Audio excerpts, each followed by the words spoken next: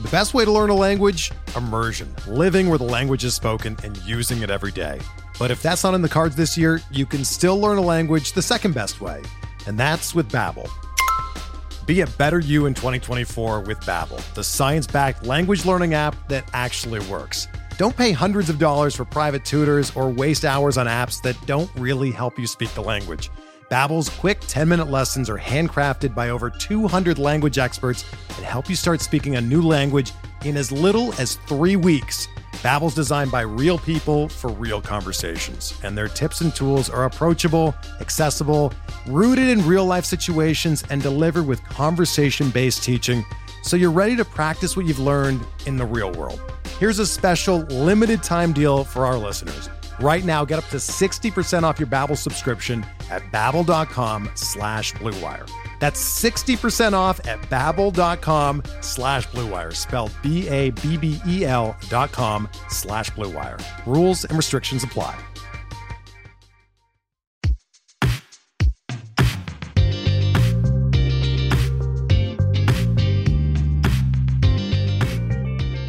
Welcome to Dugout Study Hall, a remedial course in baseball stats and proud member of the Pitcher List Podcast Network. I'm your host and expert layman, Matt Goodwin, and I am joined, as always, by your fake baseball economist, Alexander Chase. On this episode, we are joined by the one and only Justin Mason of Friends with Fantasy Benefits and creator of TGFBI. We talk about all manner of things, including how many leagues are too many, how TGFBI came to be, maintaining a work-life fantasy balance, overall competitions, NFBC, draft strategies, and so much more. But before we get to all of that, Justin, how you doing? I'm doing fantastic. It is always a pleasure to come on a podcast, and a new one I haven't been on yet. I listen to you guys, so it's a new experience. So I'm excited. Thank you guys for having me on. Oh, thanks for being on. It's always exciting to get people on that we haven't had on before. Obviously your influence on the industry is wide and deep, and picking your brain is going to be a real treat for us. Alexander, how are things in DC? They are not too terrible. There's this big slab of ice outside of my office from when it snowed a couple weeks ago that still hasn't melted. Same old has this nice sort of visual form that I can just look at every day. Pretty good. No complaints. I grew up in and around the Washington DC area, and the one thing I remember from my youth, and I think I'm a little bit older than Alexander here, was that anytime it snowed, the city just shut down. Is that still the case? Because they only got bad snowstorm once every 3 years, and so they just they keep punting it down the road. I remember I lived on a cul-de-sac in Northern Virginia for a long time. And it would take a month for them to plow it. It was just a nightmare. Yeah, we had that storm. The one you're talking about, essentially, 2-3 weeks ago. No. 3 weeks ago, and the snow is still here. Last week, though, we had this great day where there was a forecast for a potential of about an inch of snow, and that had all of the schools that I work near closed, and it didn't snow, and it was really nice actually that day. So for the last scheduled school day of the semester was canceled, and all these kids got to just play outside or whatever it is you do for the threat of an inch of snow. Yeah, beautiful. Yeah. I love the city. It all depends upon where you live. I mean, we get days canceled here that in Maine they would laugh at us. So it's all relative. I'm in New England, Justin, if you didn't know. So yeah, we had a snow day. There was it was one of those things the other day where they just didn't know it was supposed to ice over and at the wrong time, and they had to kind of make the decision before the weather actually set in. It's a tough job, it's a tough call to make. But Saturday here is supposed to maybe be kind of one of those big ones, those big accumulating snows. Anyway, we have met the weather discussion quota for the pod at this point. It has become our thing. We'll keep that up as long as we can possibly make that work, as long as Nick allows us to use Pitcher List Podcast Network airtime to talk about the weather. We are super, super lucky to have with us Justin Mason. If you don't know who he is, I don't know what you're paying attention to. We are super lucky to be able to have him to pick his brain about TGFBI and all things fantasy and baseball ahead of some of that those announcements will be coming out soon, right? In terms of like league setups and how it's all going to go down. Talk to us a little bit about that. Yeah, so this is the last week. On the 31st of January is the last day to sign up for TGFBI. It's a process, man. So it's to take as many applicants and figure out who qualifies, who doesn't, who kind of qualifies, who kind of doesn't, like, and kind of go through that. It's a fun process too, though, because like, for instance, there was someone who applied in the last week, and I'd never heard of their podcast before. So like, I got to be able to like go like, oh, I'm gonna go check this out. It's pretty good, So I always love that kind of aspect of it. And when I started TGFBI, it was somewhat a selfish endeavor. Like, I never thought I was gonna get into tout wars or labor or or be a big thing in the industry, and I wanted to prove I was better than people. So I was like, how can I do this? And that's like where TGFBI spawns from.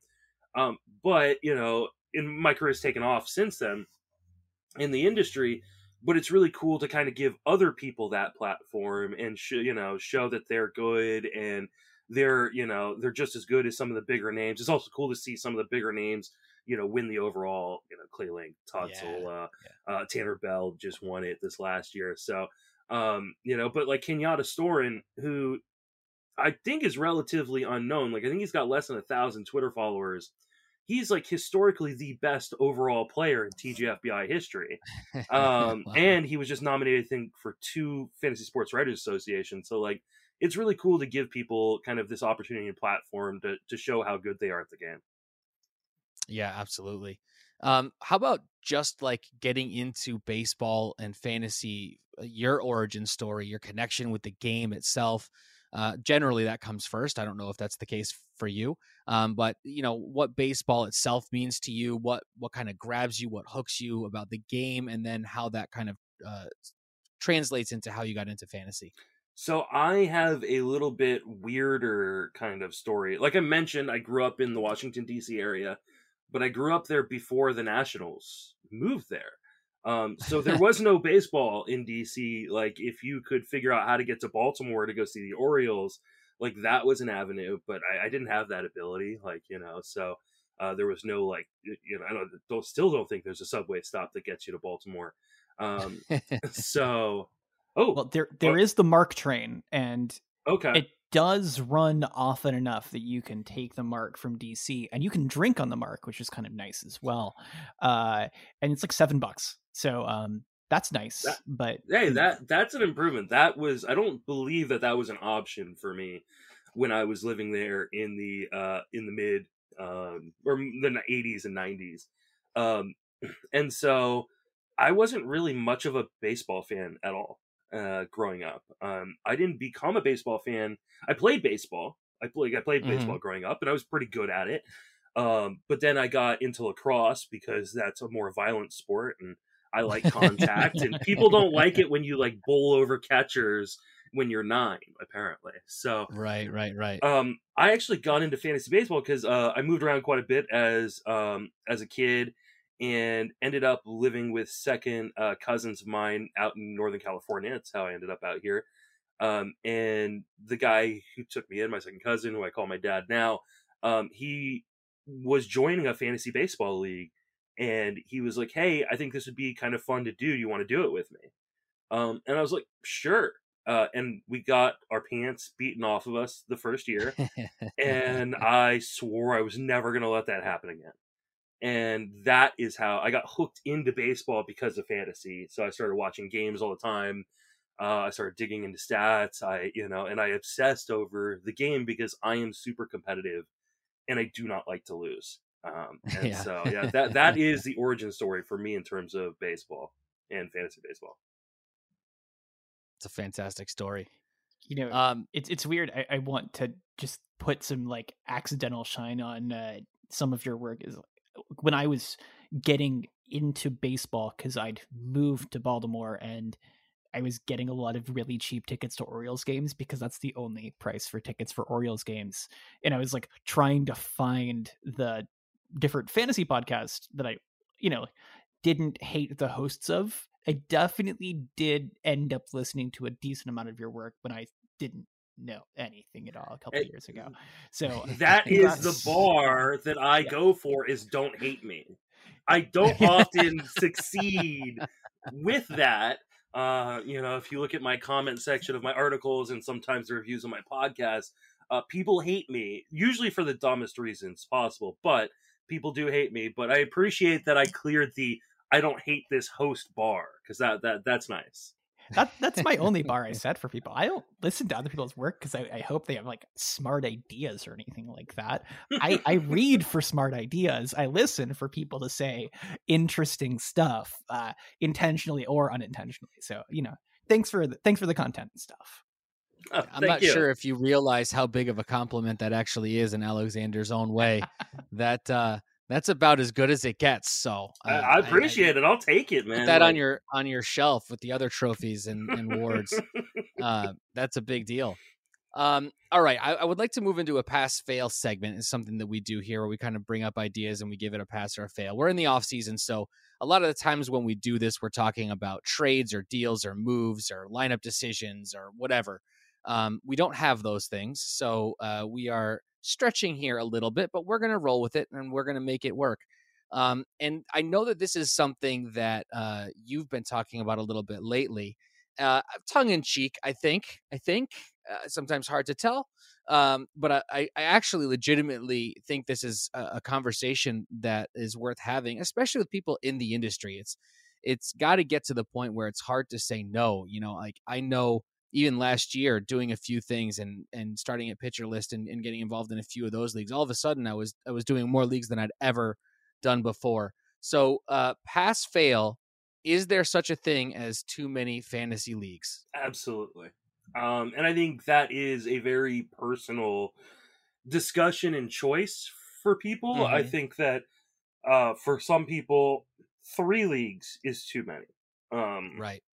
And for some people, 50 leagues is not enough. That number just gave me anxiety, Justin. Just to hear you say it. Well, I was recording last night and had Zach Waxman from the Draft Champions podcast come on, and I think he said he played in 58 NFBC leagues last year. Wow. And that doesn't include like other formats like that, just specifically NFBC. And like I play in a lot of leagues. I played in 29 leagues last year. Wow. And 58 gives me anxiety because I know personally that playing in the amount of leagues I have in the last few years hurts my bottom line. There's just only so many last minute lineup decisions that go awry when a game is postponed, when a guy isn't playing on a Monday that you expect to, a guy goes on the IL, right. And that you have to make a lot, if you got to go through, for me, it was 29 lineups, for someone like Zach, 50 something lineups. It's got to be really, really difficult. And I know it hurts people's bottom lines. So I think it's really about finding what works for you and then staying disciplined to stick with that.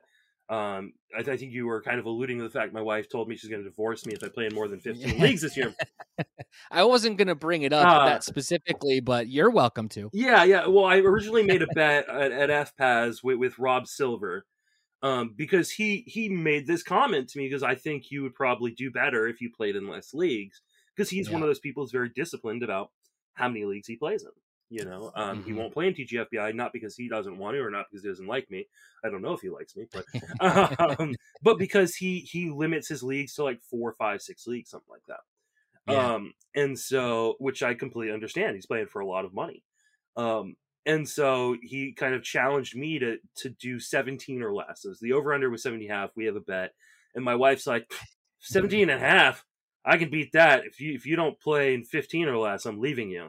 And I mean, if you follow my wife on Twitter at all, of course, it's hard. As everybody should. As everybody should, at Mrs. D. Salinger, because she's hilarious. It's hard to know when she's being honest and when she's just messing around, right? Yeah. Find out after the fact. Oh, that one was serious. Okay. Yeah. So the goal is to stay right at 15, and hopefully maximize kind of my profit potential in terms of playing in enough leagues where I can play as many formats as I want, and win as many leagues as I possibly can without overloading myself with the amount of work that goes into it. Yeah, and that was going to be the follow-up to this one too, is like that starts to get into not only the impact it has on the leagues and all of that, but, and you alluded to it too with home, but guys who've got kids, women who've got kids, like demanding jobs, people who play in these things. What have you found to be like the work-life fantasy balance, especially given that you're creating content, you're playing in leagues, like you've got a lot going on in terms of all these things. Is that something that you've found like you've got your way and it works for you? Or is that something that kind of every year it's like, okay, this year I want to do better at this or maintain more balance over here or something along those lines? Yeah, this is definitely Charlie Brown trying to kick a football type thing. I have gotten better about it, and every year I make improvements to try to figure out a better work-life balance. And every year I get better, but every year I also fail at the actual goal. So it's like I've tried something this year or this off season where, in the off season I'm writing daily, but I can do the articles ahead of time. I'm not writing about things that happen that day necessarily. So I'm trying to knock out a week's worth of articles in 2 to 3 days. So that way I'm making sure I'm not coming into my office. Because in the past, I have been the kind of guy that I'm in my office till 4 or 5 o'clock in the morning, and then I'm up at 6 or 7 with the kids. So, physically it takes a toll on you. And then obviously relationships, sure. As much as my wife is my biggest supporter, and does a ton for me, there's, she also wants to be around me outside of Twitter. Sure. Right. So, which is good. Yeah. That's what you're going for, right? The other way around would not be what you're aiming for. Alexander. So I'm curious, like, what is it you actually enjoy playing most? Like, at some point, like, those can't all be your equally favorite 29 children or whatever, right? I don't necessarily have the home league anymore. So I was in a home league. It was my the first original league that I played with my dad. I was in it for 15 years. I ended up winning about the time I joined the industry. I won 3 of the last 4 seasons, and they asked me to leave the league because they said my play was no longer conducive to the league itself. So I no longer have that home league necessarily. So I don't know that I have like a baby in fantasy football. I haven't covered fantasy football the last couple of years in the industry, but I still play a lot. Like, I've got a league that, even though it does not have really stakes at all, like we don't pay. It's a high school league from my high school buddies. Like, that's my most important league. I could play $1,000 league, and that takes a backseat to my high school fantasy football league, because I do not want my friends to beat me. But in baseball, I don't necessarily have that one league that means more than others. I mean, TGFBI is very important to me because it's mine. And the main events are very important to me because it's a ton of money. Tout's important because it's tout, and Barf is important because it's Barf. But like, I don't have that one league where I like, this league comes first. I really do put like as much effort as I can into every league possible. What about this? What would be one thing about fantasy, whether it's industry, the game, anything at all, that if you could make one change and it would be permanent forever and ever about fantasy baseball, what would that be? Oh, that's a really, really good question. I don't know that I'd change anything about the game. And I know there are going to be people like jumping up and down going, oh, get rid of saves or devalue stolen bases, right. Or, do this or do that. Like, at the end of the day, fantasy baseball is just a game, right? Give me the rules. I'm going to figure out how within those rules to beat you. Like that is like, I don't care what game it is. If it's Monopoly or chess or, fantasy baseball, like you just tell me what the rules are and I'm going to figure out how to win. So like, I don't think the game itself needs to be changed, especially for good. I like the idea that people can make it individual for themselves. The industry, and I think it's moving in this direction. I'd love to see it continue to be more inclusive, and and kind of open arms, and find different ways of profitability. Because I think some people leave the industry because they go, this isn't worth my time. And there's a lot of places out there that can't afford to pay or can't afford to pay and don't pay their employees. And I think that that's kind of a shame. I run Friends of Fantasy Benefits and we don't make money. Like, it is a complete, TGFBI, I don't make money from that. So like I can't afford to pay people who help me with those projects. But I wish that there were more avenues to help people, make it a more profitable thing. Because I think some really, really good, smart people in the industry have walked away in the past, and I'm sure will walk away in the future because it's not worth the, amount of time and effort they have to put into it. So I wonder if gambling is going to help with that, as that becomes more widely accepted within fantasy, football especially, but fantasy baseball as well, in the way that DFS really, as much as I think some people don't really like DFS, it generates a ton of money and really helps get people work in the industry that they normally wouldn't get in like a season-long format. Right. Alexander, what would be the one thing you would change? So like, is it okay if I only limit you to one? I feel like you're probably going to have a laundry list. One? Okay. I mean, like, the reason I get into this is like, I think baseball's fun and I want some sort of avenue to have to care about like people I wouldn't otherwise care about. So like, I complain a ton about things being dumb, but like at the end of the day, like I know who Paul Sewald is more so because of fantasy baseball than anything else, and like being able to get like jazzed up about guys who don't play essential roles on the best teams is cool. So I kind of agree in spirit with that. If you care about competition, the rules don't matter that much.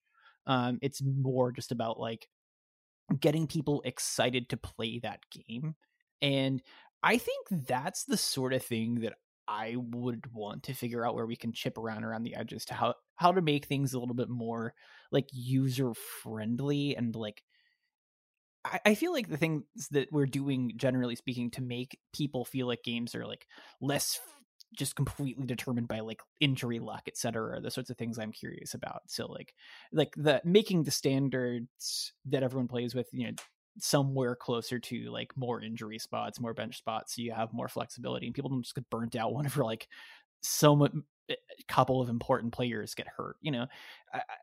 I remember like Will Brother rage quit sort of situations early on in life. So it's just like, how can we, like on the competition side, there is a suggestion, right? But like, how can we try to find those sorts of things everywhere to make this fun at kind of at the center? Because like, I'm not spending. Didn't you just much rage money quit a league though?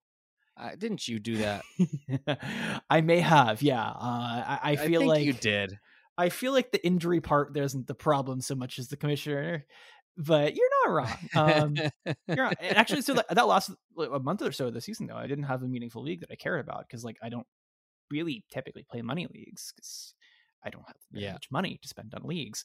It was interesting to kind of just like watch some baseball without caring at all about who I need to pick up. And at the end of the season, obviously you don't need to care that much about this sort of stuff unless you're like really in it at the end. So like, I guess it's not that much different, but like I had been kind of thoughtful about that. Like, how do I find those leagues that I know I'm want to care about, put myself in a situation where every week I do this because it's fun and because it's a good investment in my time. And it's tough, I guess, because like I can sap 50 hours into a research project pretty easily. And sometimes I do that at the expense of actually like setting lineups, which is a problem. I need to, I find that I set things and I care whenever I have people that I want to beat. So I think that's my goal, is I got to find some people I really want to beat this year. And making sure that the community is as best it can be is the reason that people like don't just leave. And I think that's kind of like the, keep it fun. Those some tiny rules changes, I guess, but really just, more focus on fun. Can I make that my answer instead? I don't know. It's pretty lame, but I'm okay with it. Sure. No, I like that answer. I want one. Tell me who you want. Tell me who playing against would be fun in TGFBI, and maybe I can squeeze them into your league this year to keep you engaged. But I wanted to kind of piggyback on some that you kind of said or kind of alluded to there. I think one of the things that we need to do as an industry, and something I've been talking about more recently and thinking about a lot more recently, is how do we make the game more accessible to new players? Because I feel like, especially in the industry, we kind of we have this assumption that that people are coming in with a baseline of knowledge that I don't think is necessarily fair. And doing the podcast I did with Danielle, my wife, on TGFBI when she played in TGFBI last year, it really taught me like, oh, she knows nothing. And if someone felt like her, like she knew the rules of baseball, but sure. like she didn't know what BABIP meant or it meant, she didn't understand like what StatCast was. And so like I really feel like, we need to remember that if we want the game to grow as a whole, we need to be as welcoming as we can be to newer players. And I think that sometimes means that we shouldn't assume people know everything we're already talking about. And I'm super guilty of it because I don't think about that, when I'm recording or when I'm running. Well, I think we all are. There's a lot of people saying a lot of things and writing a lot of things, and it's good. It's smart work. And when somebody raises the bar, you want to kind of figure out a way in your own skill set to kind of one up your game, right? And I do think that in a lot of ways that drive is fantastic on one side, but I really do, and I've been saying this a lot more lately, so people are probably sick of me saying it because they hear me say it all the time, but I think we're actually getting to a point where we're catering to the part of the iceberg that's above the waterline, and that a majority of the people playing fantasy baseball, they're not really all that interested in digging in for 3 hours on a Fangraphs page, or and I think that's maybe like why the sliders work. I know Alexander has feelings about the sliders, but I think that's one of the reasons right. That those that those things work, because it's like a very easy visual, like this guy's red, I'm going to get him off waivers, or like I'm trying to figure out how to make this trade. The sliders seem to make it make sense. And I don't think there's anything wrong with trying to take all of our content and what we're putting out there to those next levels. But I do think it's leaving a space for more just like everyday kind of fantasy players to be able to get their hooks into something that's going to, invest them and keep them there. At the same time that interest in baseball as a sport is waning. It might be something that the fantasy industry actually has more influence over how many people are into baseball over the next decade than Major League Baseball itself, because they seem to have kind of opted out of that, which is a totally different conversation we don't have to dive into now.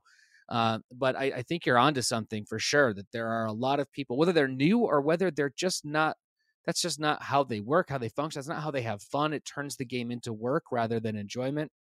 I think there are a lot of people who they're not reading the 5,000 word treatise on spin rate, which isn't because that's not good.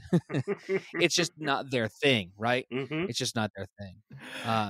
So at the same time, I think that thinking about that audience, if you're the person inclined to write that treatise on whatever it is, I don't really know who I'm referring to here, is really important. There are a lot of like blind spots we don't acknowledge, that like when you have those thoughtful newcomers of different sorts, asking you like the second grade why annoying sorts of questions that actually aren't annoying, make you reconsider like why it is that you do certain things a certain way, and that's healthy. I also think it makes you like questions like, do I have to play it this way?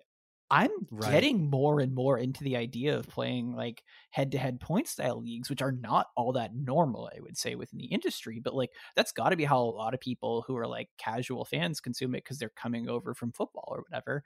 And like actually, like the appeal is like totally there for me. I get it. Like the idea of being able to set a lineup once a week and, you know, number go up, and I don't have to think about too much other stuff, is like an appealing way to just like consume something more for fun than for like a 10 variable equation, which Roto turns into very often. So right.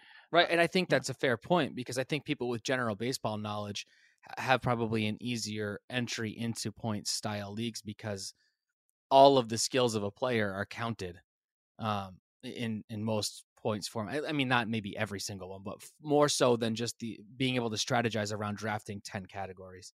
All right, Justin, I want to pick your brain a lot more about TGFBI. All right. But before we get to that, we do have to take a very small break. Hey, Alex Fast here, and thanks for listening to this podcast on the Pitcher List Podcast Network. If you're a fan, consider supporting all of us by getting a PL Plus subscription, where you're going to get an ad-free website and get access to our Discord, where you can talk to all of our podcast hosts and staff. Plus, you can hang out with our incredible Pitcher List community. It's basically a baseball sanctuary year-round for as low as $8 a month. You can sign up at pitcherlist.com/plus, and you're going to get your first month free with promo code podcast. Also, don't forget to check out everything else we do as well, from YouTube videos, live streams, newsletters, off-season articles, TikToks, breakdowns, over 15 baseball podcasts on our network. We can't stop talking about baseball even during the off-season. So sign up for PL Plus today at pitcherlist.com/plus and use promo code podcast to get your first month free. All right. Thanks for listening. Let's get back to the show. And we are back once again, joined by Justin Mason, friends with Fantasy Benefits, TGFBI, industry bigwig, the czar of fantasy baseball. Do you have any other titles that you want to shout out there while we're at it? No, not that I mean, swimsuit aficionado. Oh, yeah, that's amazing. I think that is someone in one of my leagues that I play in, that I played in for a really long time. But it's you know, online people, we don't know each other and stuff, right? Right. Like all of a sudden he was doing research for the upcoming season, and he saw my name at the top of the article he was doing research on, and he like sent it to our little group me chat. It's like, what the heck is this? And another one of the guys like, you think that's great? Look at this. It's a picture of me in the women's swimsuit. So nice. We may need a new league member in a little while. So on that note, but maybe not on that note, are you the sleeper or are you the bust? I would think I guess I'm the bust. I don't sleep very much. Paul definitely, Paul doesn't have kids, so I would assume that would make me the bust, which is unfortunate for me. Well, it depends on how you define bust, right? Like bronze statue. Yeah. Right? That's true. We can do that. Bust. Yeah, very much. Yeah. There's lots of different ways we could go about that. Totally. We're gonna go with the most flattering. Thank you. All right, we have another segment that we like to do called Number or Numbers of the Week. And once again, in season, we try and find something that's going on that's of interest. For this conversation, I'd like to bring up the number of 435. Does that number ring a bell? It does. That is the number of participants we had in last year's TGFBI. And that is a lot of people. Yes. And they're all industry people, right? Maybe we should have done this off the top. Like what are the criteria for being part of TGFBI? I know it's not always like super clear cut. I get that. I'm not trying to back you into a corner, but like, generally, what's the gist? So to guarantee yourself entry, you just need to be producing content in the fantasy industry, right? In the fantasy baseball industry. Right. I leave that pretty open. Like, I've had people who are graphic designers, right? For the graphic designer for Pitcher List, he's, been in TGFBI, I believe the last couple of years. I've had people who do like back end stuff at DraftKings or other sites, NFBC, like join. But you have to be producing some sort of content within the industry. if you don't qualify that way, I run satellites, and and so the winner of each satellite every year gets an entry ticket into that next year's. I also occasionally give away entries at things like Potapalooza, which is similar to PitchCon in terms of getting people together for an online seminar in order to raise money for charity. So those are the three ways that you can get in. The best way is to produce content. And I have been a part of a number of people deciding to start writing or deciding to start podcasting just so they could get into TGFBI. And that's amazing. Really cool. Like, to be like, okay, this guy or this woman decided they were going to write about fantasy sports or talk about fantasy sports because they wanted to get into this contest. And it's as easy as like make a post somewhere like on Medium or like if you really want to just bare bones backdoor your way in, like it's really that easy. Or you can try to win your way in, and one of the guys who won his way into last year's contest finished third overall in 2021. Wow. So he won his satellite in 2020 and almost won the overall in all of TGFBI. So lots of different ways you can do it. I feel like that comes a little bit too scary close to something I've kind of referenced earlier, which is that a lot of people in the industry don't have to be good at producing good fantasy baseball teams. So, I find that the thing that initially, I'm going to say some mean things here, but not really mean. I kind of felt whenever I was young and I don't know, like obnoxious, like like a year ago or whatever. Is it last week? Yeah, pretty much. More so for NFBC overall than TGFBI is like at some point, like how much do you really gain by just getting a whole bunch of people's opinions when a lot of people's a job in their opinions is just to disagree? It's like, are we getting good disagreement, or are we just getting people who are just trying to be different? And I feel like one of the things that I've kind of warmed on is just through something like this, you get this really, really interesting different collection of people having a platform to have fun opinions, and rather than just thinking it's like, oh, most people are going to be wrong, because like I'm going to be wrong too. Like there's no point being like angsty about it. So it's grown on me that I would want to care about something like this as a consumer of content, not just a producer of one, even if someone who's not quote unquote within the industry can come in and take third in the competition. That doesn't, I think there would have been a version of me that would kind of see that as like weirdly discrediting. And like, it's weird to say that, but like, you think about that for just slightly longer and it's like, no, obviously that's possible. And more importantly, like, we shouldn't care that much in that sort of direction. It's more like, give lots of people the chance to like have something fun and to care about, and like good things are probably going to come of it. Well, I think they're two completely different skill sets. And I think you can be good at analyzing data, but knowing when to pull the trigger, or being effective in trade negotiations, or how much FOB to spend, or like, I want this guy, I think, I'm not sure, and then he winds up being the one who blows up. Those are all very, very different things from being able to go and say, like, objectively, here's the information. I'm good at understanding the information, versus I'm good at managing and staying on it all year and not running out of gas and not missing a week of FOB runs because I was distracted by my 4-year-old. Like, there's very, very different skill sets there, I think.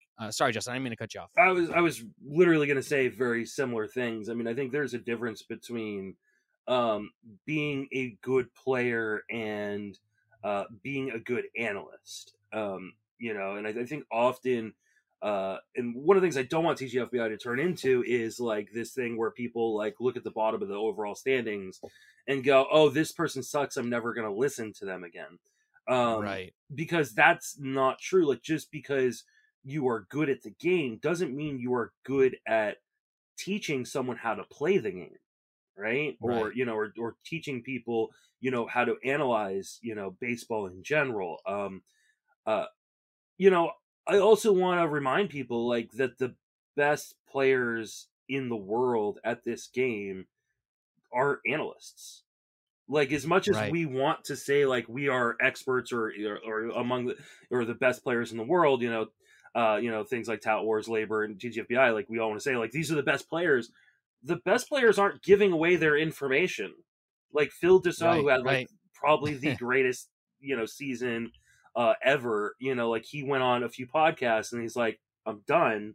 That's it. I don't know that you've ever heard someone like Casey Chaw or John Posma, like or some of these guys, like they might do a guest spot here or there, but they're not entering the industry because there's too much at stake for them. They don't want to give away their information. So, and I think in some regards, being in the industry can make you a better player, but it also can make you a worse player. Because like if you're gonna honestly, give away the information that you learn, people are gonna use that against you. Like if I, I did not get Cedric Mullins in either of my main events last year because I gave that information away. Would it have been more profitable for me to not say anything? Absolutely. But my job as an analyst comes first.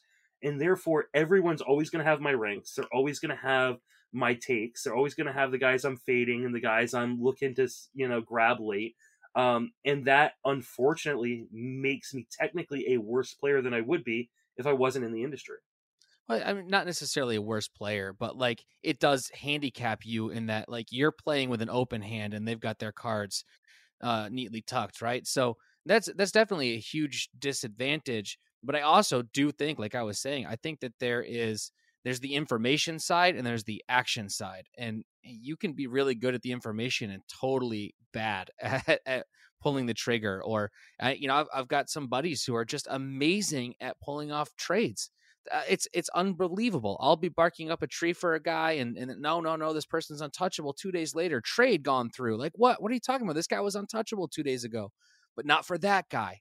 It really is.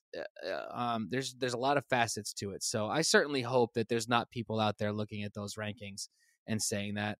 From a selfish point of view, I don't know where I'm going to land. I don't know what's going to happen. I don't know how much of my life is going to become a huge distraction at some point in the middle of the summer. There's just so many factors that go into it that I think the baseball industry, for the most part, is good at looking upward and being positive and supportive. And what's the takeaway and what was the decision and congratulating people for the good decisions that they did make. I don't see a ton of people kind of trying to like punch down. And I think that's a great thing. And we should see none of that. There shouldn't be any of that in the industry. And that's one of the things I like a lot about at least the circle that I'm in this silly little corner of the world that we have. To that end, what's it like running a league of experts? It's very time consuming and I mean it's a lot of fun because I get a lot of credit, right? Like I mean, people are, especially once I start sending off the acceptance letters and start putting people in leagues and things like that, like everybody's gonna want me on their podcast, everybody's gonna want me on the radio show, and people are gonna shout me out and talk about me. So like in that regard, it's amazing because like I'm getting a lot of kudos that I probably don't really deserve, and I appreciate that. And I'm all about taking other credit I haven't really earned. But at the same time, it's stressful because I mean I don't know if you've ever been a commissioner of a fantasy league. It can be a nightmare. Sure. And I'm the commissioner of 29. It'll probably be 30, or maybe more this year. And that could be scary. Luckily, NFBC has taken a lot of the load off of me.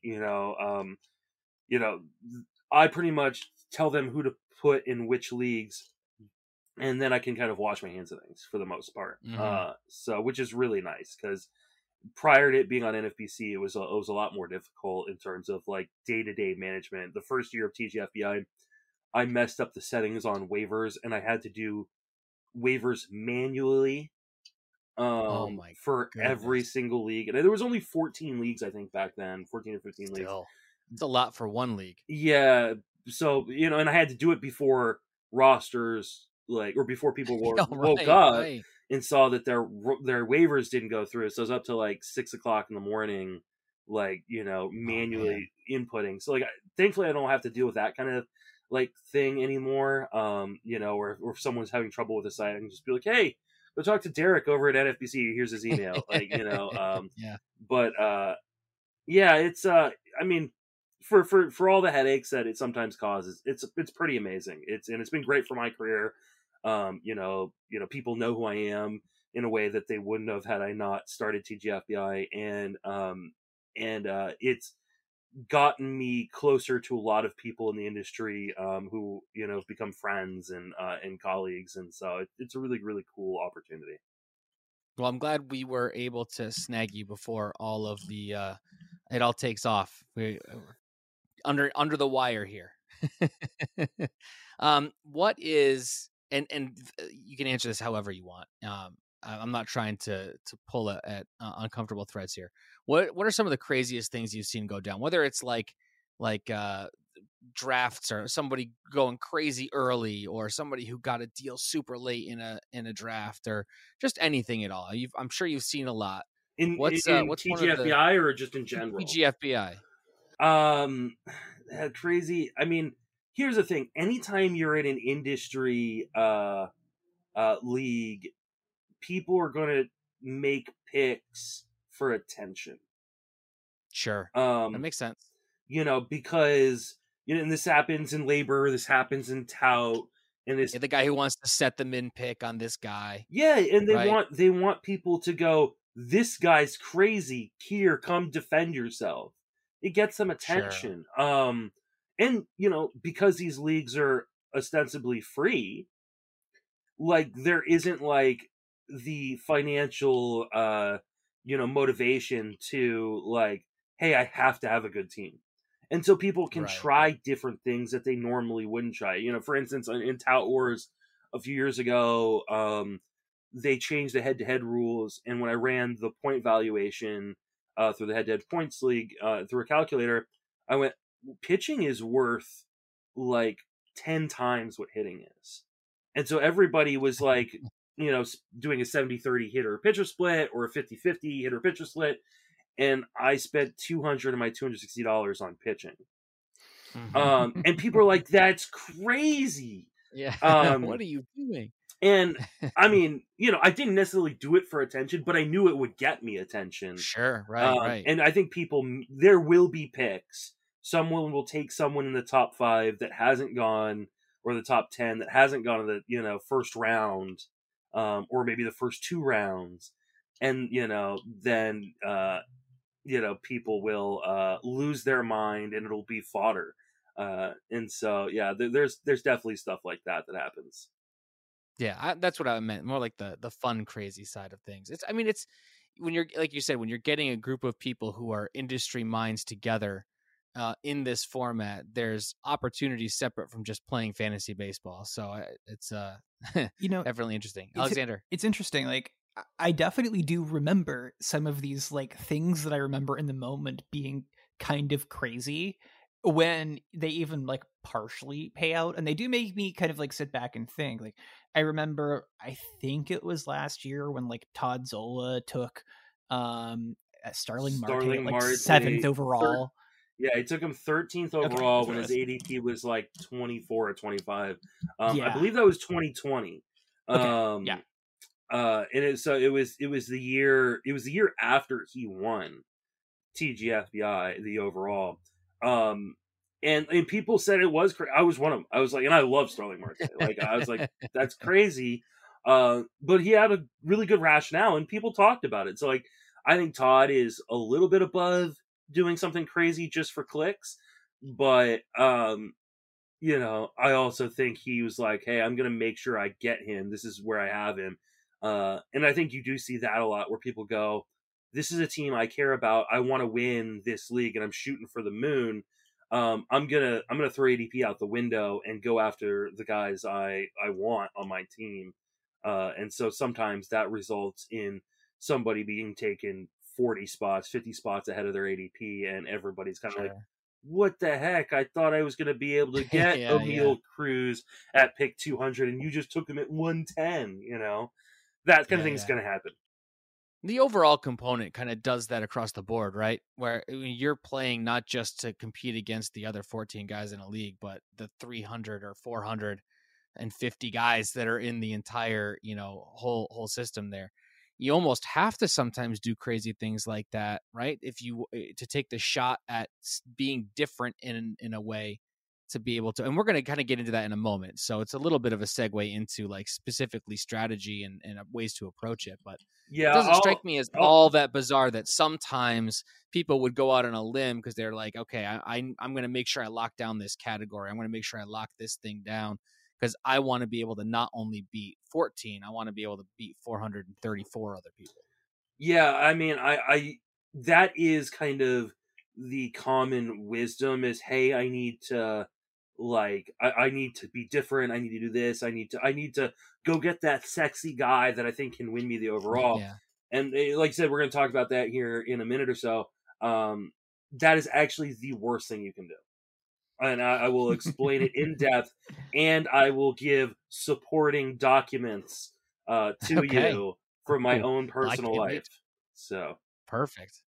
Alexander, you wanted to jump in with something. You know, it's actually kind of interesting. Like I remember hearing like the very first like podcast that was like specific to dudes that are going to be like picked out 20 picks above their ADP or whatever it is because you have to try to win the overall. And it's really funny to me to think like, I mean, I guess if you're not really playing for anything other than kind of like attention, fun, and maybe winning the overall, of course, that's going to be your strategy. But remember the same podcast, and I think Paul may have been involved in this, but I don't hold him against it one way or another.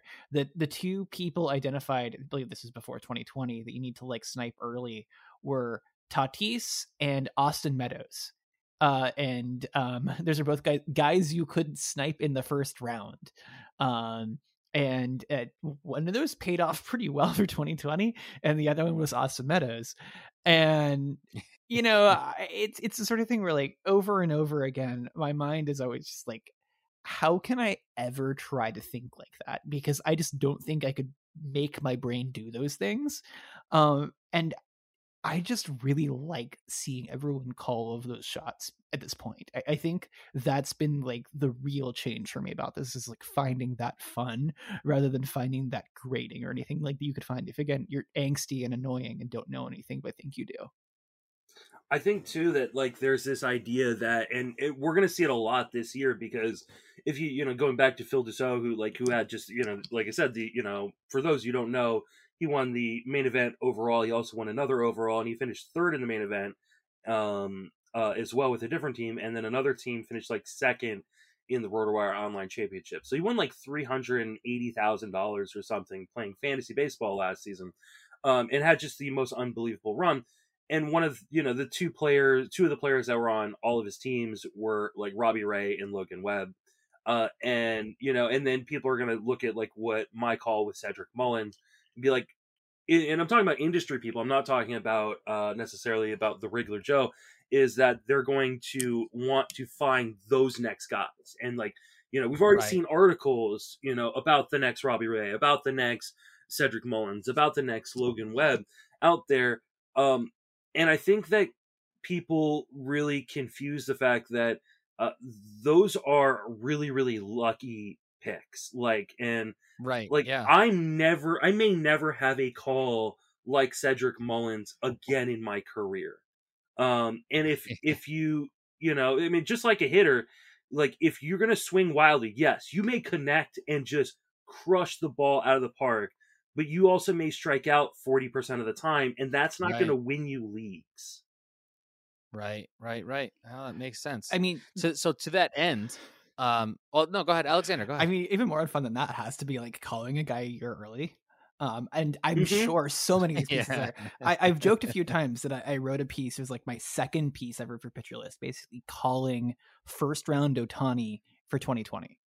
I mean, I still stand by everything I wrote. The thing is, like, I wasn't predicting he was going to be better. It's just like, y'all can't do math as the entirety of it. And my math was pretty mediocre, actually. Some of it actually could have done a better job, but like, it doesn't win me anything if you're just like a little bit early on it, because you happen to pick a guy who gets hurt or something else beyond their control. Like, so much of everything is very clearly just the guys you were kind of in on were projected not to play all that much and then suddenly played all the time.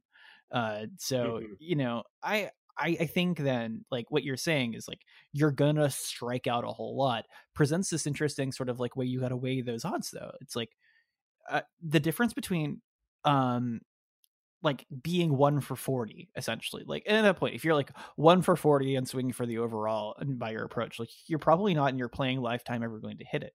But like, if you don't swing at all, you're probably also not gonna hit it if you don't at least think that way a little bit, right? So I'm kind of curious, like, where do you think that middle ground is between first round Austin Meadows sort of stuff and, you know, the thing where you take the 30-year-old guy who's like pretty well established and gonna pay within a really narrow band of his ADP, all your picks? I think that you want to pick and choose, like, kind of your battles. Like, I mean, think of it like a Major League Baseball team, how they construct the lineup. Are they going to put a bunch of guys who strike out 40% of the time on the same roster? No, they're going to have one guy maybe who strikes out 30% or 40% of the time, but can hit 40 bombs. And they're going to probably surround them with a bunch of guys who like walk, 12% of the time and strike out 15% of the time. So that way, like, because here's the thing, like, you can be great at player analysis, because back to what we were talking about, if you are bad at roster construction, you are not going to win leagues. Like, fantasy is all about putting the puzzle pieces together to make the best possible picture. I think there's a lot of different ways to put those puzzle pieces together, but it's a matter of, like, you can't have like all pieces with the peg and none with the hole, because then they won't fit together. And I think a lot of times people will go, I want all these pegs. I want all these pegs. These pegs are great. These pegs are sexy. They don't get enough of the guy, the glue guys to hold their team together. And that's why they're unsuccessful, especially when an overall component is in, kind of play. I think often people are like, upside. Go look at main event winners. Go look at TGFBI winners teams. They're not sexy. They're not that sexy. Like, Clay Link's TGFBI overall winner in the first year was like one of the most boring teams I've ever seen. But it was guys who all overperformed. Now I am kind of talking about what we were going to talk about later, but like, I think that too often, especially because in the industry, like, nobody cares that you said Gene Segura was good. Like, yeah, right, sure. Like, they want to know, like, oh, is O'Neill, oh, look, he was in on O'Neill Cruz, or he was in on, Cedric Mullins, or what, whatever, whoever those guys are going to be this year.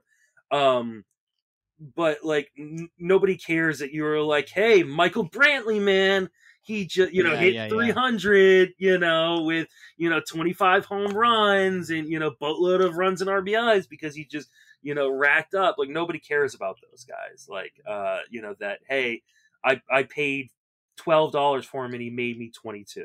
Like, type right. thing. I do feel attacked because my last piece I published was like really focused on Michael Brantley. So I'm going to pretend that was on purpose. It was not on purpose. That feels right. I'm glad it was. Yeah, but I'm glad I used Michael Brantley. I'm just trying to think sounds of... like that's the perfect guy to point out too. Like, that's the content where we actually do need, right? Is somebody going out there and saying, like, don't sleep on the guys that are right in front of you, hiding in plain sight. So let's dig in a little bit. Let's talk about kind of what is it that makes a TGFBI winner or an overall winner. What are the players that maybe fill those roles? What are some like prototypical players coming into this year's draft? And you don't have to give away the secret sauce or the secret recipe. Can I twist that question kind of like a little bit?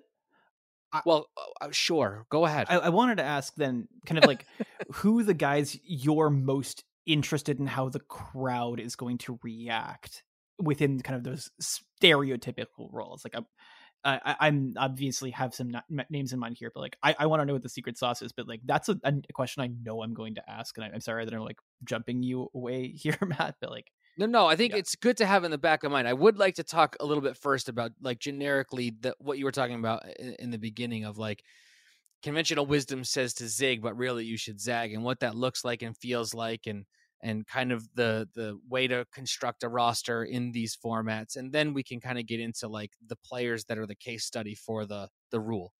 I mean, you want to, I think, be very risk averse in a lot of regards. I think people often, they when they're drafting, especially in the first 5 to 10 rounds, like often they're looking for upside, right? They're like, oh, this guy could be the best player in fantasy, or this guy could be a first rounder in their first few picks. And they pick a guy like Byron Buxton. They pick a guy like Austin Meadows. They pick a guy like that has clear warts or clear issues that they're willing to ignore because they see the ceiling. I'm much more worried about the floor.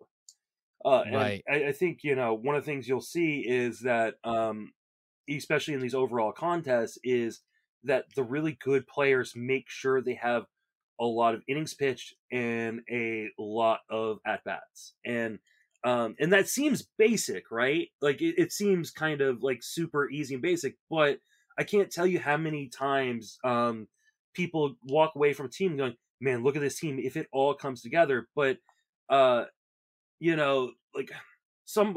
a while ago I was listening to this professor from Stanford.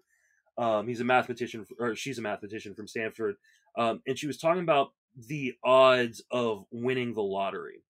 And the odds of winning the lottery is like being put in a pool filled of M&Ms, and you blindfolded have to find the one Skittle. And so in 2019, I drafted one of these kind of teams. My first ever main event, I thought I was I thought it was great. I thought I was going to just take NFBC by storm. And I put together a team of injury risk and upside that included Giancarlo Stanton. It included, Garrett Hampson. It included a bunch of, Luis Severino and Carlos Martinez, who were like coming off injury. We're supposed to miss the first month. And I, no joke, walked out of the ballroom I was drafting, ran into Tristan Cockcroft and Eric Karabell of ESPN, and like handed them my team. And like, you want to see what's going to win the NFBC main event this year? It's this team. I had to work really, really hard not to finish dead last in the overall.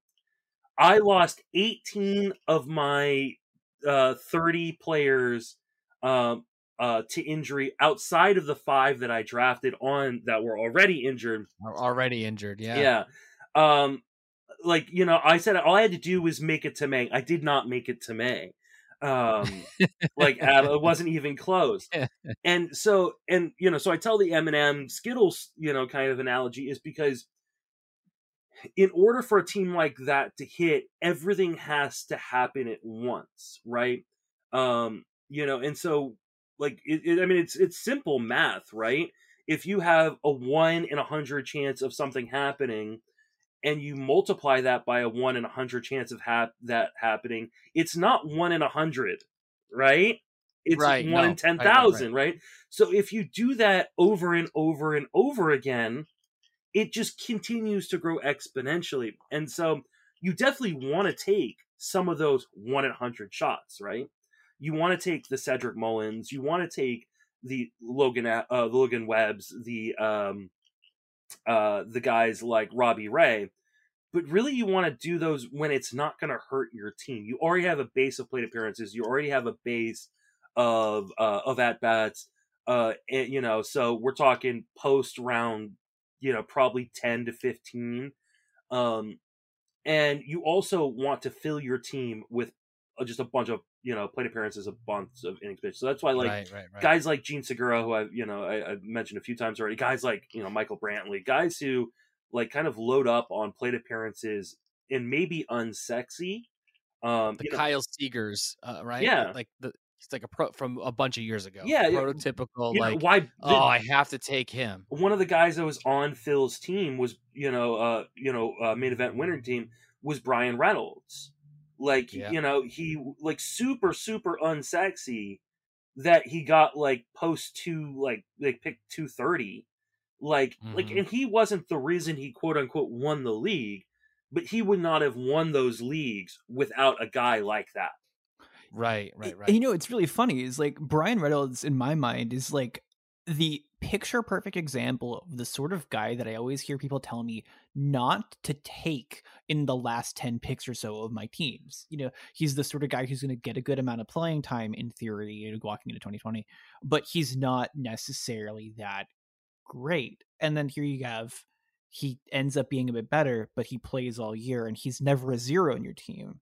And it's really interesting to think that's just so far and away from everything else I hear, not just specific to like the NFBC, but like everywhere.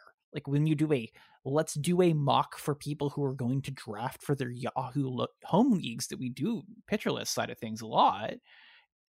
Those are never the guys people are picking late, period. And it's really interesting to me, like that sort of don't take any zeros in your team mindset doesn't feel like it's the thing. But like, I did a bunch of research on like how the Fangraphs calculator works and how you'd improve it. And like zeros are the worst thing in the world. Like a zero in your lineup on average is about as negative as like peak Mike Trout is a positive. It was kind of like the conclusion I came away, and I was like, that feels dramatic, but I like to be dramatic. Let's go for it.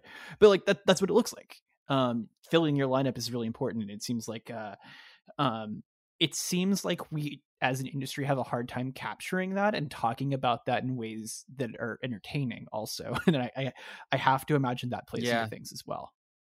Well, because I think one of the things go ahead, Justin. I was just gonna do another analogy. Like, I don't know if you guys play poker, if you guys are gonna be playing poker, like, PitchCon and all that stuff. I don't know if I'm supposed to be saying that on air, so you can bleep that out. No, it's totally fine. It's happening right after our live dugout study hall. Oh, great! Appearance. Yeah, I can't wait. I loved it. I won the poker game last year. In case. Oh, did you? In case you did not know that. I think you took my money. Yeah. I took everybody's money except for me and Rudy Gambles ended up splitting it. So it did not take Rudy's money, but I took everybody else's.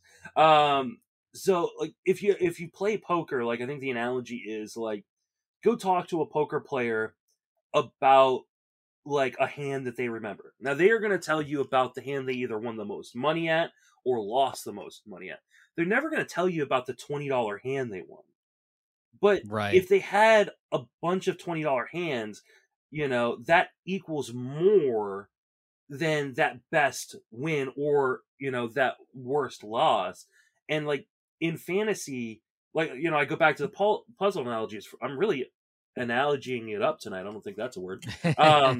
But like, you can take upside late, and you can also take glue guys late, as long as it fits well within your team, right? And so you have to really become, if you want to be a successful, fantasy player, whether it's in NFBC, Fantrax, your home league on ESPN or Yahoo or CBS, it's all about learning how to be able to, in the moment, in your auction or in your draft, diagnose, what does my team need in this minute? Is it upside?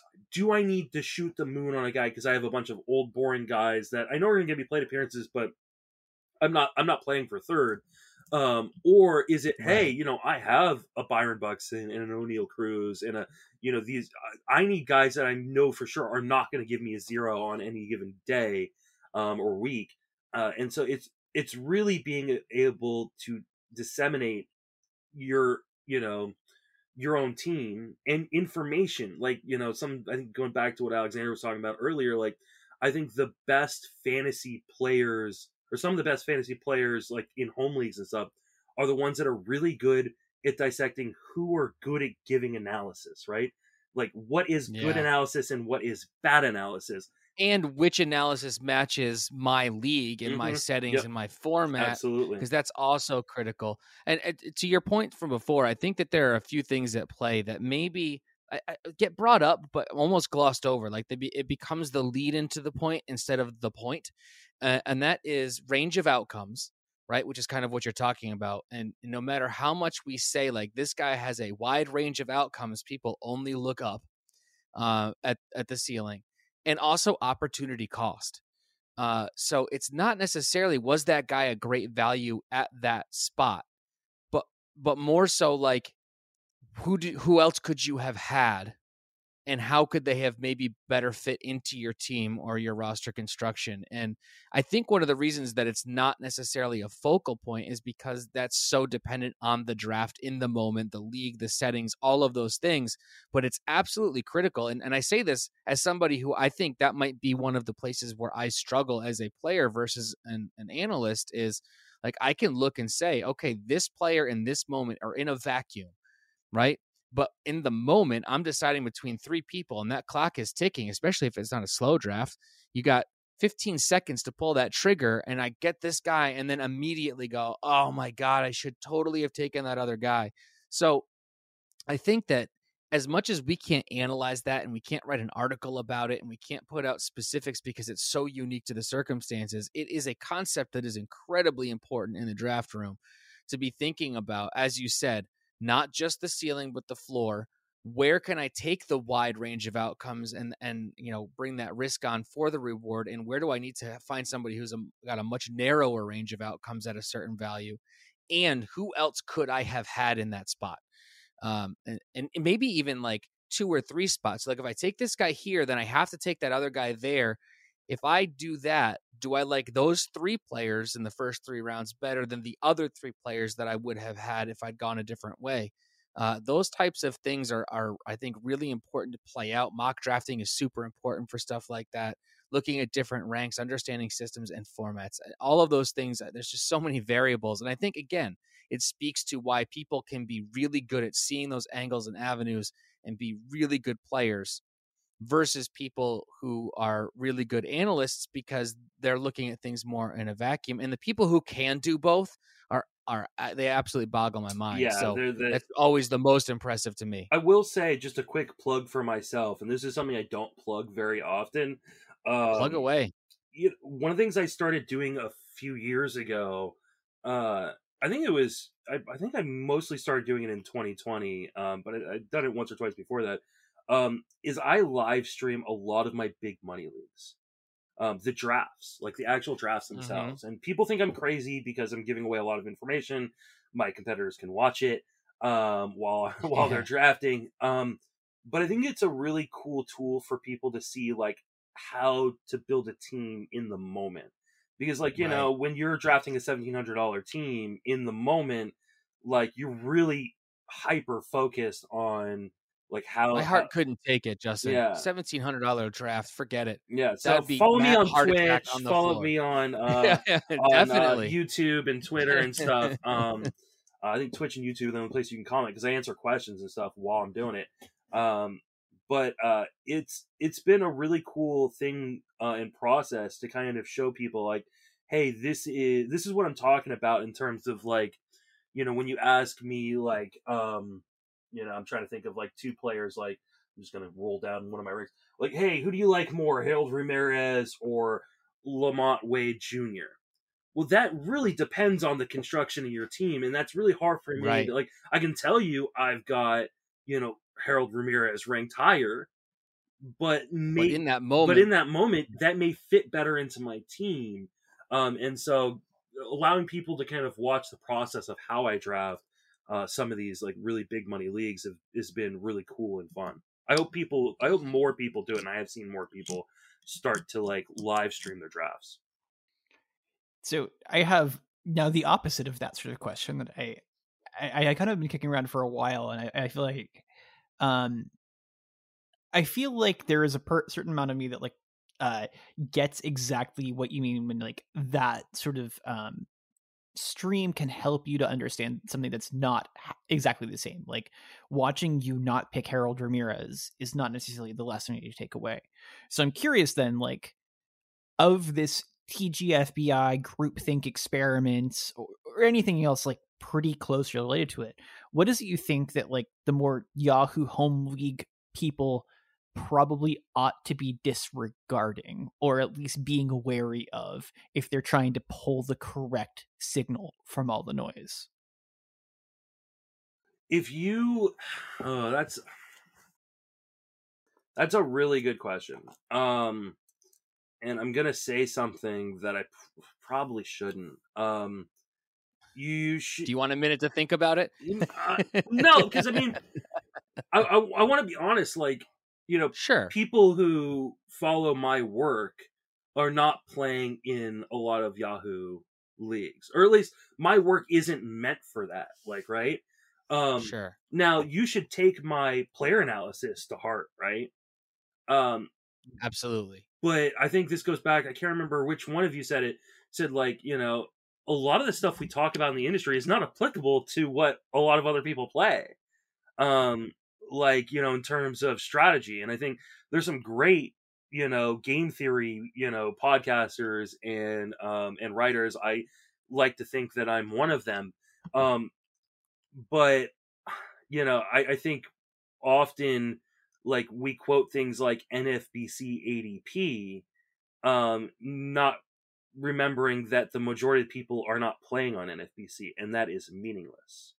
Right, especially now when it's so influenced by like leagues that don't have FOB at all. Yeah. And so, oh my God, closers are going crazy. Well, in that context, yes, but that doesn't mean that that's what you should be doing in your Yahoo league. Yeah. So I think knowing your format, I think, is the most basic part of playing fantasy, is really knowing how your league is played, whether it's a 15-team, 50-round draft and hold, or a 30-team, 100-man or 100-man roster dynasty league, or a 10-team head-to-head points league, which is the most popular format in fantasy baseball. And nobody talks about it on podcasts. Pretty much nobody talks about it on podcasts or in articles because they're just so hard to talk about. I think this is another one of these situations where you have to become really good at learning what is useful and what is not. And I've been trying in the last couple years, because with COVID and being stuck at home, like, I've had a lot of opportunities to think about things like, potential asteroids like hitting the Earth, and why we don't do more points league content in fantasy baseball. And I'm trying to become better at making my content more applicable to everyone. But it's not always. And I think that's the truth of it. And so, unfortunately, this is why ESPN and the CBS podcast on Yahoo, when they had the podcast, were so popular. Not because, like, they had really good analysts. They definitely had really good analysts on there, but they cater to their formats, right? Tristan Cockcroft and Eric Karabell talk about ESPN 10-team leagues. Chris Towers and Scott White and Frank Stanfield, they talk about CBS leagues pretty exclusively because people are going to them to listen for it. So, as much as I want you to come listen to my content first and foremost, and please do. Sure. Like, if you're playing on ESPN, you should be listening to them too. Like, you should be reading and listening to stuff that's specific to the leagues you are playing. Yeah, sure. I feel like I've learned so much about leagues that are just really dissimilar, though, from what, like, Chris Towers and them were talking about by listening to them, though, because the way they talk about why and what is scarce and how you would know makes so much sense.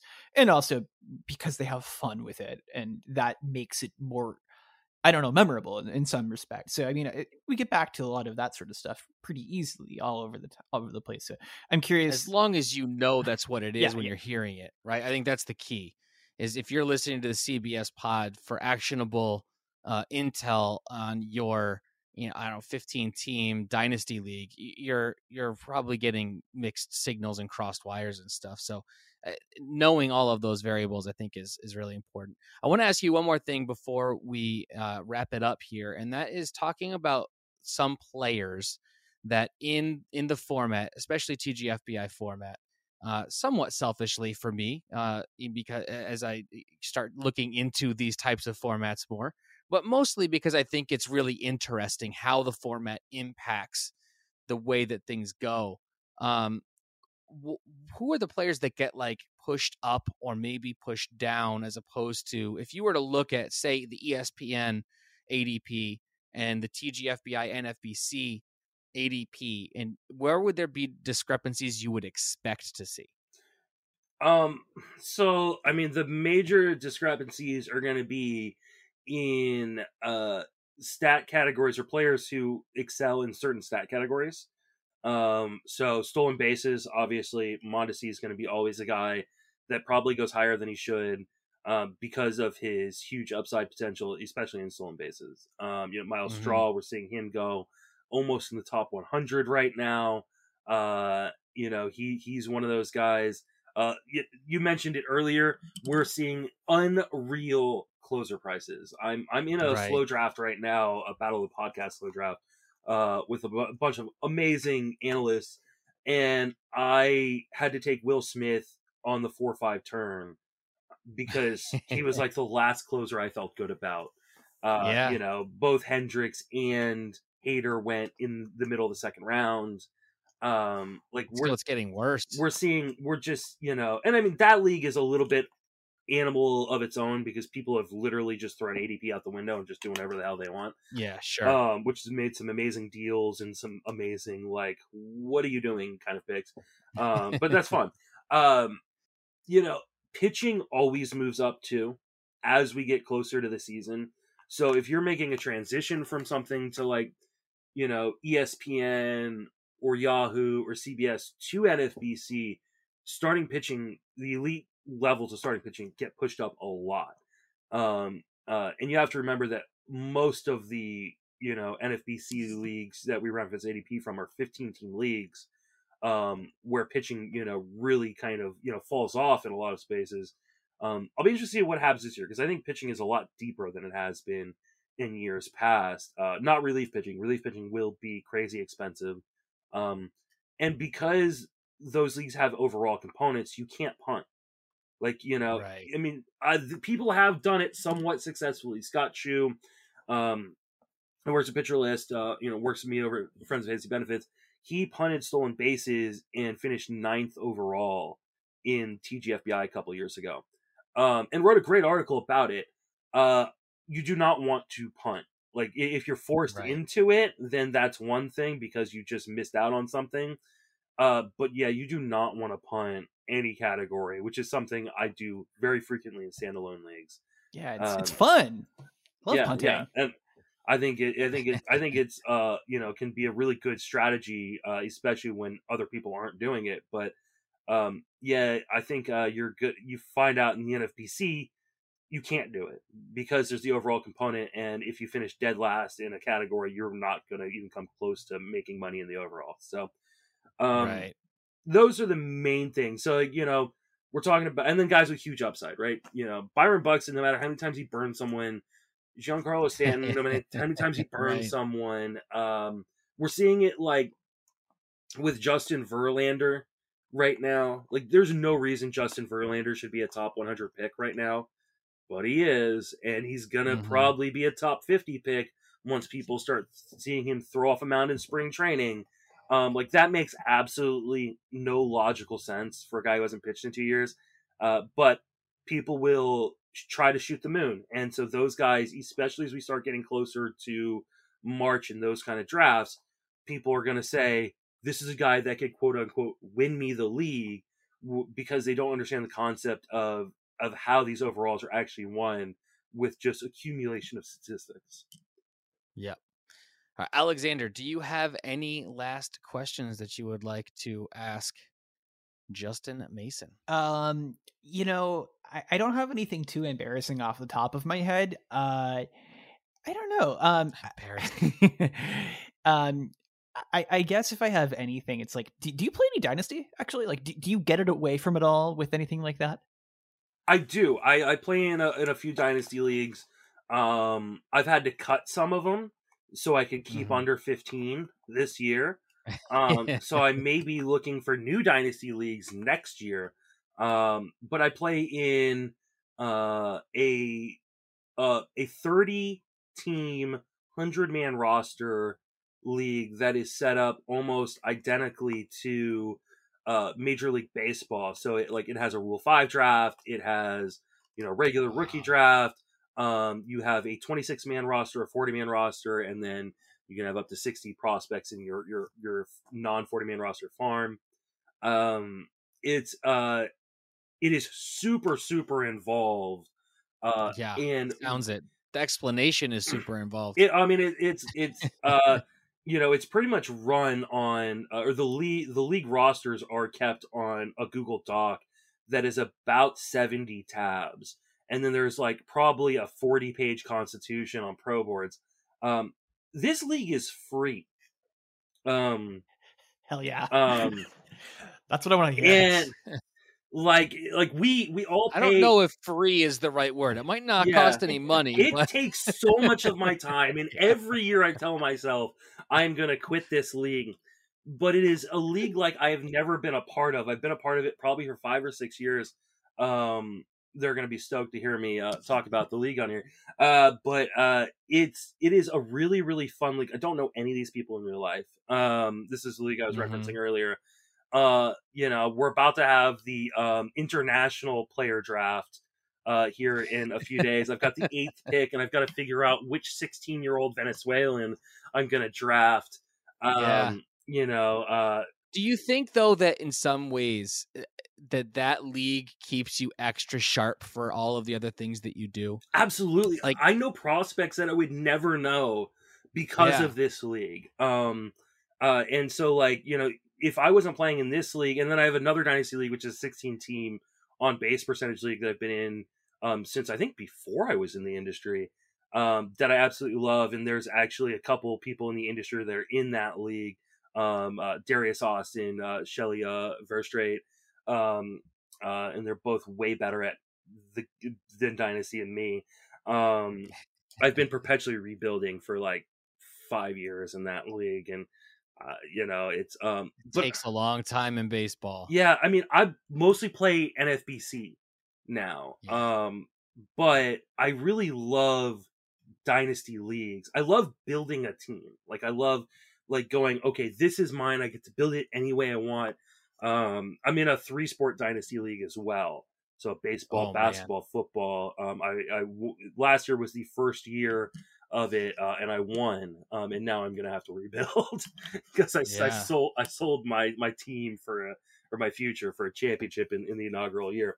So I do play some Dynasty leagues. My original league was a 5x5 AL only, 12-team AL only keeper league, keeper auction league.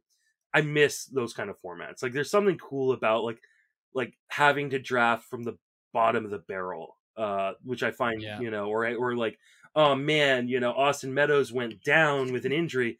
I've got to go.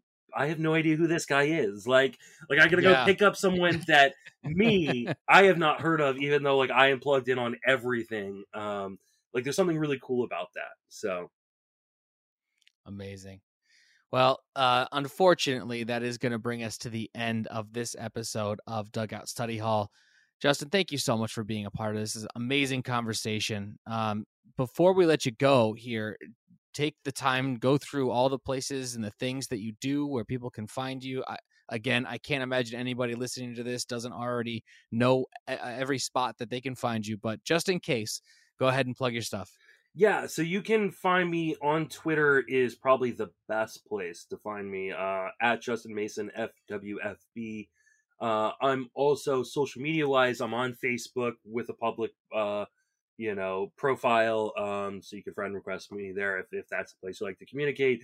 I'm also on TikTok, which is, I feel too old for it, but I'm trying it out. I'm going to try it out some more. I'm on Instagram, but I don't post there at all. And then I do the Sleeper in the Bus podcast with Paul Sporer and Jason Collette. I do the Friends of Fantasy Benefits podcast with Dave McDonald, Mike Warner, and Matt Thompson. And then the TGFBI podcast kind of by myself. And I write daily or 5 days a week over at Fangraphs on the fantasy side of things. And then friendsoffantasybenefits.com and TGFBI.com. Go sign up for TGFBI. Please go sign up.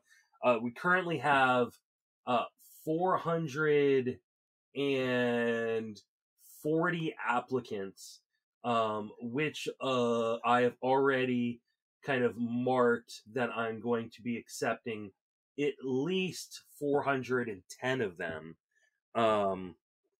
So, and maybe more because I haven't updated my list the last couple days. So, hoping to get over 435, get to 450, do, at least 30 leagues this year. But yeah, go sign up. And if you're not in the industry, go play a satellite league and win your way in next year, or go get yourself into the industry. Yeah. So start a website and write a post. Yeah, absolutely. That's what my wife did last year. Like, she was like, I want to play TGFBI. I was like, well, you're not in the industry. She goes, watch this. And she created talkaboutfantasy.com and don't put wrote barriers an article, in front of her. and I was like, you're in. And then her and I did that podcast, for the first part of 2021, and it was awesome. And so, yeah, I think that's all I have to plug. I'm sure there will be other things down the road. Oh yeah, follow me on YouTube and Twitch. If you want to catch, I put a lot of my video or podcasts on video form on there. And I will be doing a lot more video as draft season starts to get around. People can watch me do drafts. I'm going to try to learn how to edit video because I don't really know how to do that yet. And so I want to do kind of video tutorials on things as well. So awesome. Well, thanks again for being a part of this and joining our humble show. Alexander, everybody knows where they can find Justin now. If you could go ahead and let the people know where they could find us. Well, they can find you on Twitter at @thecorkedmatt. I'm on Twitter at @chase_rate. And most importantly, you can find our podcast on Twitter at Dugout Study Hall, where you can send us some questions. Please be sure to subscribe to the Pitcher List podcast feed if you haven't done that already. Leave us a good review if you can be so kind. And if you're not already, please consider becoming a PL Plus member so that you can harass us on the PL Discord. And that's it for me. All right, well, thanks for listening, everybody, and we'll catch you next time.